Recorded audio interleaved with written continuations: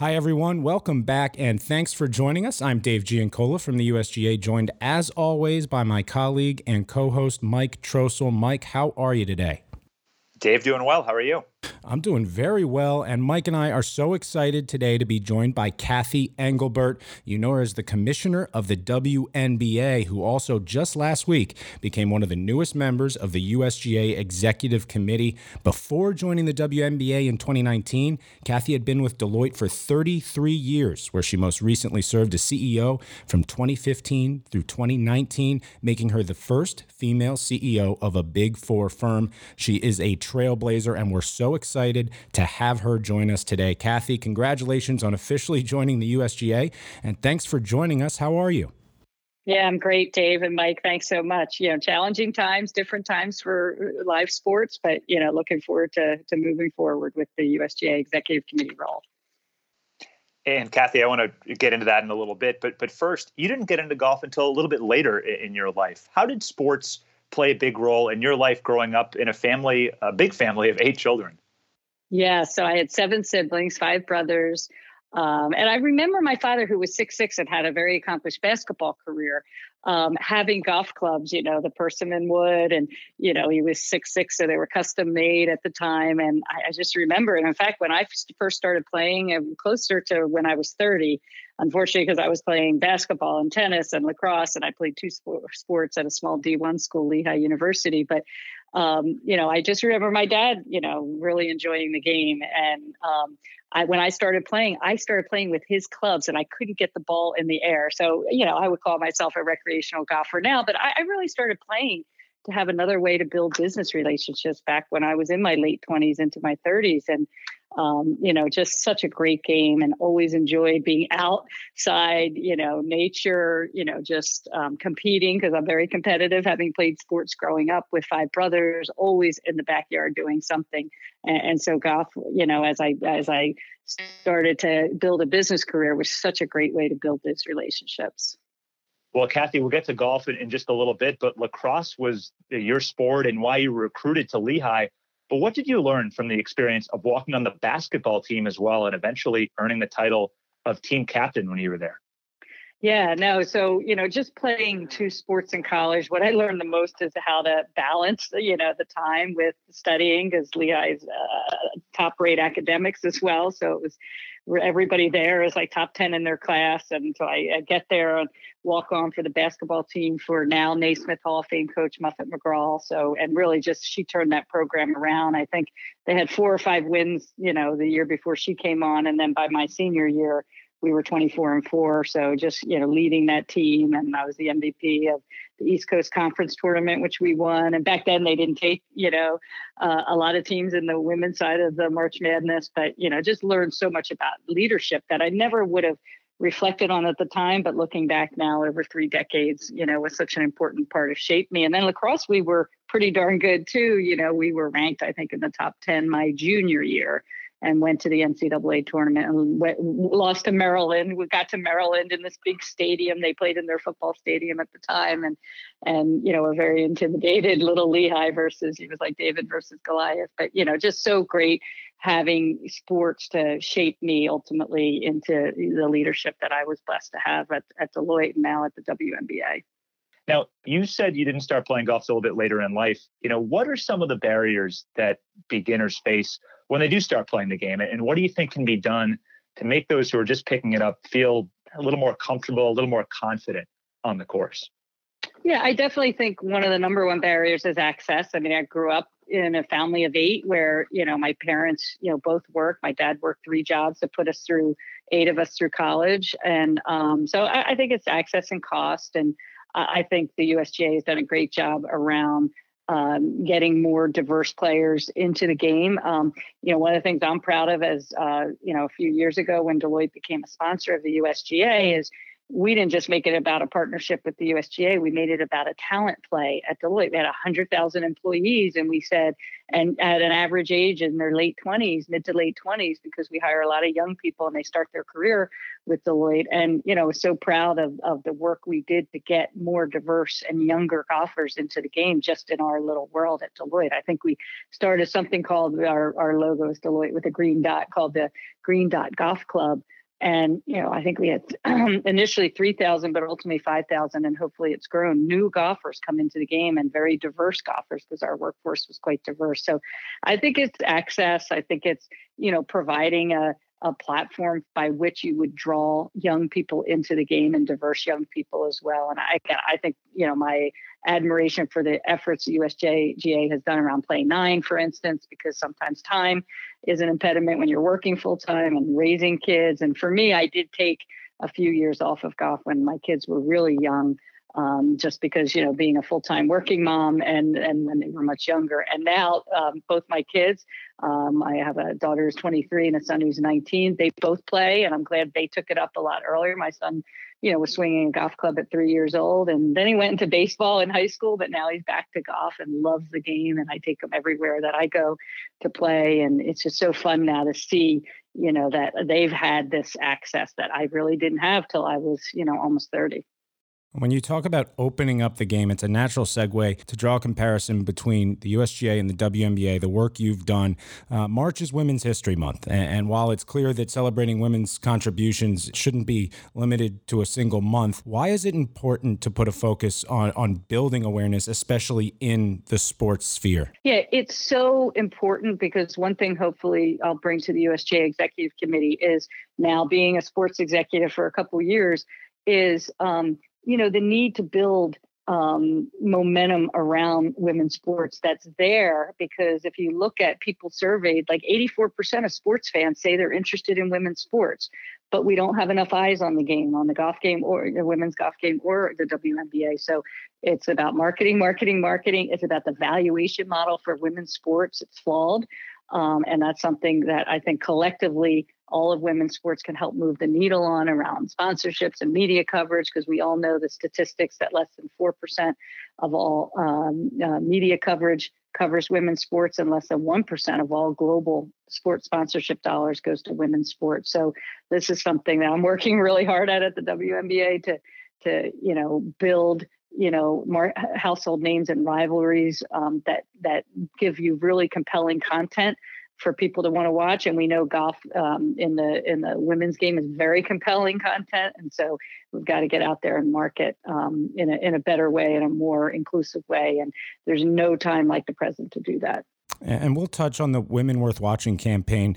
You took part in a roundtable with Barstool Sports CEO Erica Nardini and Molly Solomon, who's the executive producer of the NBC Olympics and Golf Channel, which is tremendous, and we'll get to that. But before I do, the Orange Hoodie campaign at the WNBA, it was really powerful. You really elevated the WNBA. You saw it everywhere. What did that mean to the WNBA? And then as a segue, the story about Kobe Bryant reaching out to you and the iconic photo that unfortunately became iconic because of the passing of Kobe and Gianna, where he is wearing that orange hoodie. What was it like to have his support as well?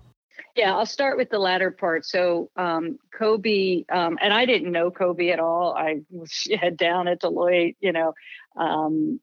after he retired. And obviously I followed the NBA because I've got, a lot of DNA around basketball, with my father having been drafted into the NBA in 1957, the Detroit Pistons, by the way. So I followed Kobe's career, and he was from Philadelphia. I was from the Philadelphia area.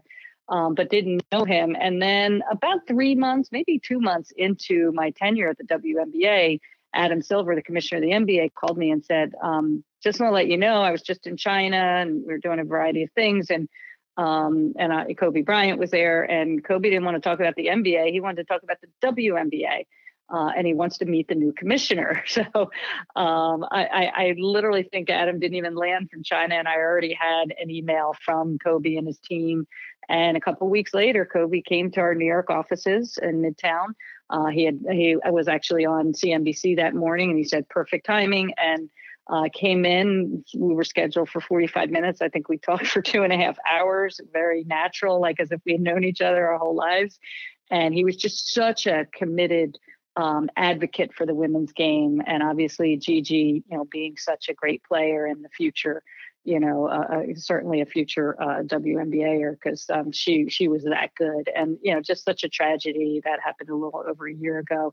But yeah, the last picture of he and Gigi was I gave him that day the orange hoodie. Oh, wow. And he wore it to a Lakers game. And there's a great picture of LeBron coming over to shake his hand next to Gigi, and Kobe's got the orange hoodie on that day. And it was late December. And unfortunately, about a month later, the tragedy happened. But, so that, and of course, we didn't do anything with the orange hoodie after that. We wanted to be very respectful and not play off of that. But when we got to our season in the middle of the pandemic down in our bubble in Florida, ESPN helped us with an idea to seed some of the orange hoodies with the NBA players over in Orlando who were, about 2 hours away, as well as some, I'll call them advocates and influencers. And it ended up driving, the WNBA hoodie, and brand is so important to lift women's sports. So it ended up being kind of this symbol of the league, symbol of an advocate like Kobe Bryant, who actually wore it.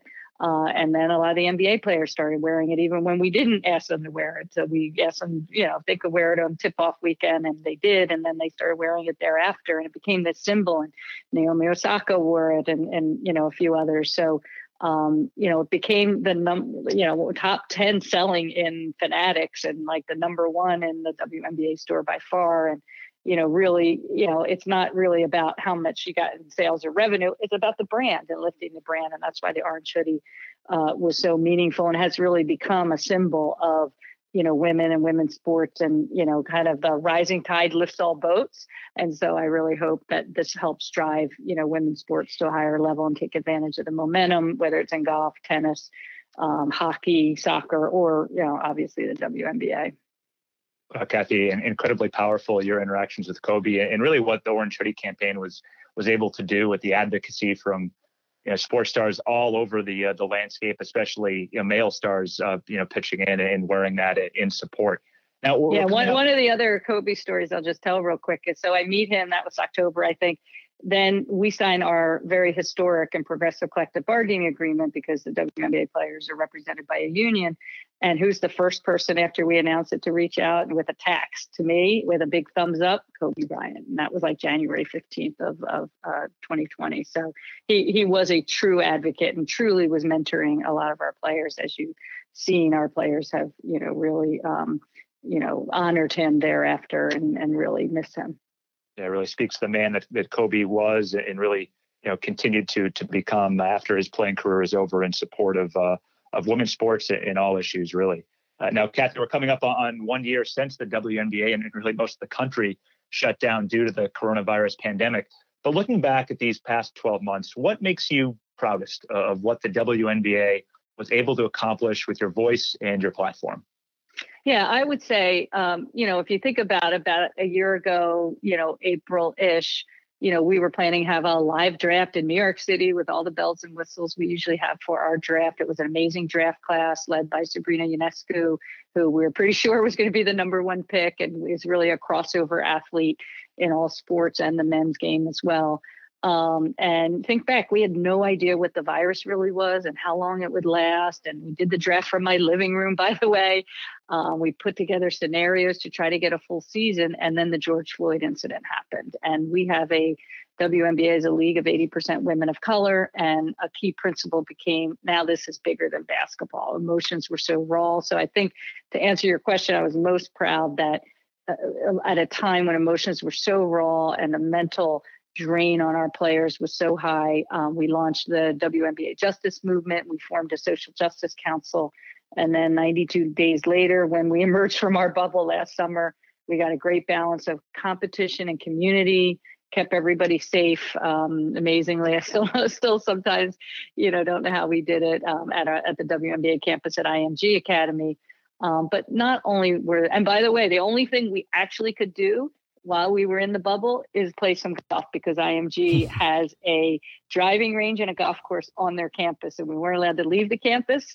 So it was nice to have that little outlet, and people like Derek Fisher, the the head coach of the Sparks and former teammate of Kobe Bryant, would be out there at the driving range, Bill Lambier, so, and a lot of our women coaches and some of our players play golf as well. So that was kind of a fun part, but I'm most proud of the platform. These players stood for their values when emotions were so raw, and the mental drain and strain on these players was so enormous. It was certainly powerful, Cathy, just seeing how your league handled not only the pandemic, but standing up for those values and strongly at that. It was certainly iconic, and it'll certainly continue.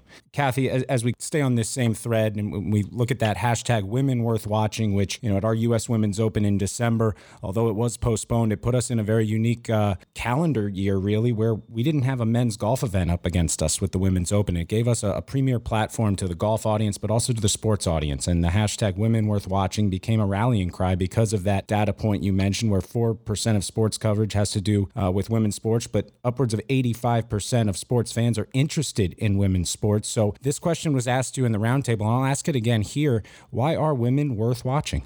Yeah, they're worth watching because this is the time for women leaders to step up. Sports builds leadership qualities. These women that are playing professional sports today are the future leaders, hopefully, in not only corporate America, but sports, media, and entertainment. And so one of my hopes is that, we help the women that are playing professionally today, whether it's in golf, basketball, tennis, et cetera, with their kind of post-retirement plan on becoming leaders, because we know they're worth watching because they're the best at their craft in the world, for sure. But also because they're role models for young men and women, young girls and boys, but also they give hope to those girls and boys, to be leaders in whatever they end up aspiring to do. And so we need those role models, and that's why women are worth watching. And we have to do a better job of marketing and valuing the women's games. And I think, there's no time like the present, to capitalize on that momentum. And I was thrilled to see the popularity of women's golf and the U.S. Women's Open heighten. And, we're always going to be in a competitive sports landscape. I mean, we were in a very competitive, we were kind of the opposite of what happened with the U.S. Women's Open. The WNBA then was playing at the same time as the NBA and the NHL and MLB, and usually we're only playing against MLB. So it was very challenging, but we saw a 68% increase in our average audience for regular season games on national television. And we actually saw a 34% increase in viewership for our finals game 3, which, by the way, ended up being a blowout, but Seattle ended up winning. But it's incredible that the appetite is there. As you said, the interest in women's sports is there, and certainly women are worth watching. And I think we proved it. I think the U.S. Women's Open proved it. And we've got to, again, capitalize off that momentum and really drive the marketing of our events and our league and social media presence, and then just kind of build the storytelling for role models for these young girls and boys, especially young diverse girls and boys, as they, see the future and see their aspirations to lead in the future. And you point to the data, which is very powerful. You talk about the uptick in viewership overall, and then in the game 3 of the finals. But you talked about brand earlier as well. It's certainly a blend, right? So you can have the increased hours of coverage, but you also want to drive home the storylines and allow sports fans of all backgrounds to get to know these players. Is that right? Yes, and there's so many platforms on which you can do that now, some that I certainly wasn't familiar with when I came into the league, being in the business world, but you have to look at the emerging platforms, the second screen experience that, again, we skew a little younger fan and a more diverse fan in the WNBA, and you've got to, evaluate it just like a consumer product or a consumer business. You've got to evaluate who your customer is, in our case, who your fan is. You've got to target market them. You've got to find innovative ways, given that everybody's on a second screen while maybe watching. And we innovated and piloted something called Tap to Cheer, because we went to no fans that last year during the pandemic.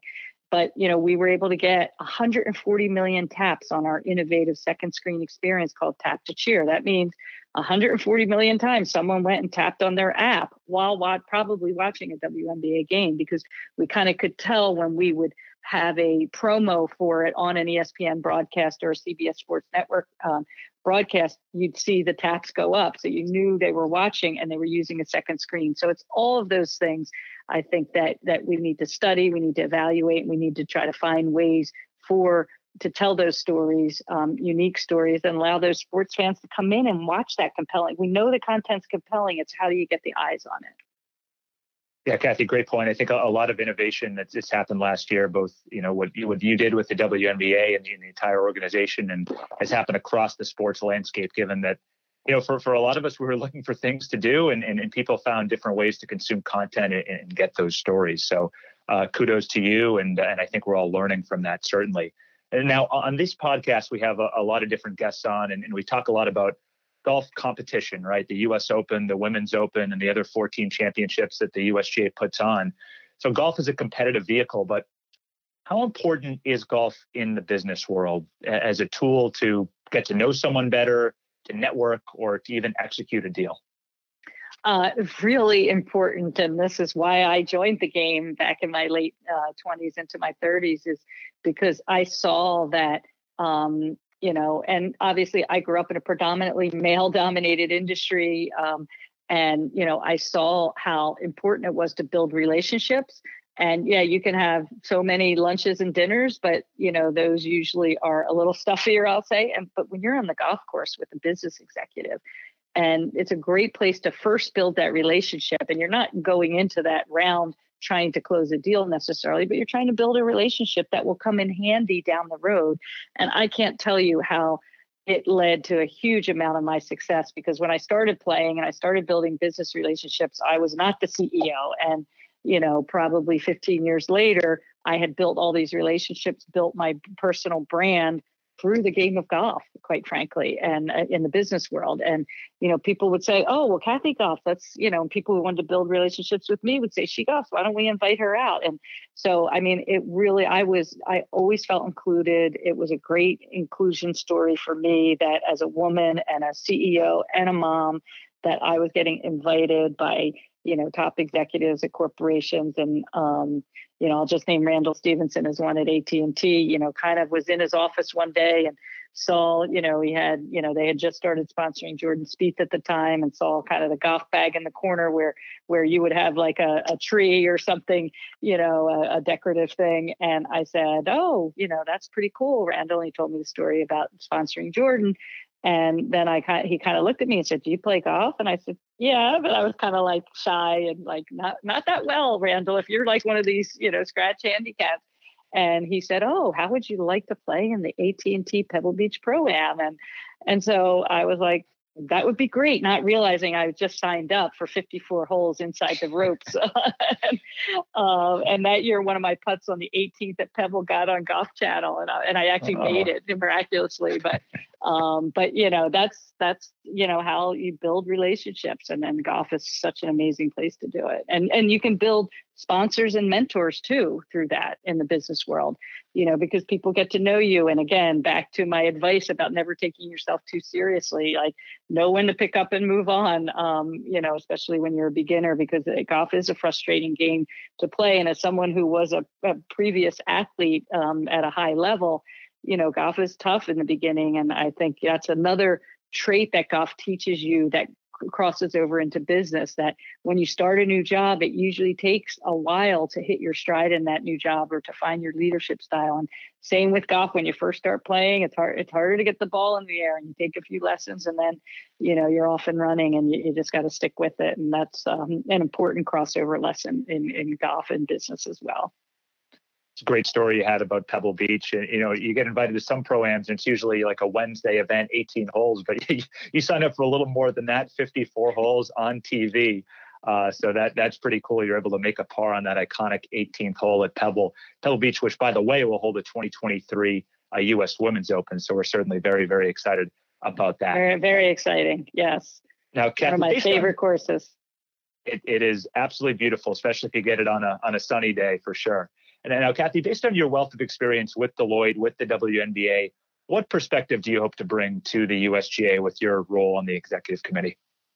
Yeah, I really hope to bring, again, an outside perspective, from the perspective that, I've played the game, I've watched the game, I've gone to many U.S. Opens, and other tournaments, but, seeing the innovation that was feeding the business world and digital and technology. And again, now in my role, seeing how you have to engage the digital native generation in a different way to come into the game. So I'm hoping to bring, now that I'm running a consumer brand in sports, that view and vision and, things that work and don't work, and certainly hoping to pay it forward around the women's game, because that's really important to me to lift all of women's sports in my role. And one of the reasons I took this role coming out of corporate life was to have I had 3 criteria. I wanted to do something different, something with a broad women's leadership platform, and something I had a passion for. And so that's why the USGA Executive Committee was of such interest to me, because I have a huge passion for the game. And I think, hopefully we can make an impact together on the women's game as well, because it's really important to me to have a diverse and inclusive future as we think about the future of golf, and to offer that as role models and build confidence in young girls through the various initiatives that the USGA has out there, and to drive that to a higher level. But again, the one thing I enjoy, and I enjoy this on some of my other outside activities, is kind of bringing the perspective of digital data, all the things that are evolving. I was always very curious and interested in nascent technologies at Deloitte and how we would invest in those, and they would drive the business of the future. So same thing here, because I think sports is facing a lot of technological disruption, as you've already seen in the game of golf and other games, and analytics and other things. So I love to weigh in on my perspectives on that as well. Well, Cathy, we are so excited to have you officially part of the USGA, even though it feels like you've been part of this family for a while from your Deloitte days, joining Chuck Breimer, chairman of DDB Worldwide, and Anthony Petiti, president of sports and entertainment for Activision Blizzard, the 3 newest members of the USGA Executive Committee. So, Cathy, I know you're busy, so we really appreciate you taking the time and joining us today. And again, so excited to have you officially part of the Executive Committee, and we hope to see you hopefully in person soon. Yes, thanks, Dave and Mike, and stay safe and healthy. You as well, Cathy. And thank you everyone out there for joining us. If you'd like to learn more about the USGA and its executive committee, you can check out usga.org/aboutus. And here's a recommendation. If you'd like to re-watch the Women Worth Watching Roundtable featuring Cathy, Molly Solomon, and Erica Nardini, you can find it on the USGA's YouTube channel. Simply search Women Worth Watching Roundtable. It is worth watching. For our guest, Cathy Engelbert, and my co-host, Mike Trostel, I'm Dave Giancola, and we will talk to you next time.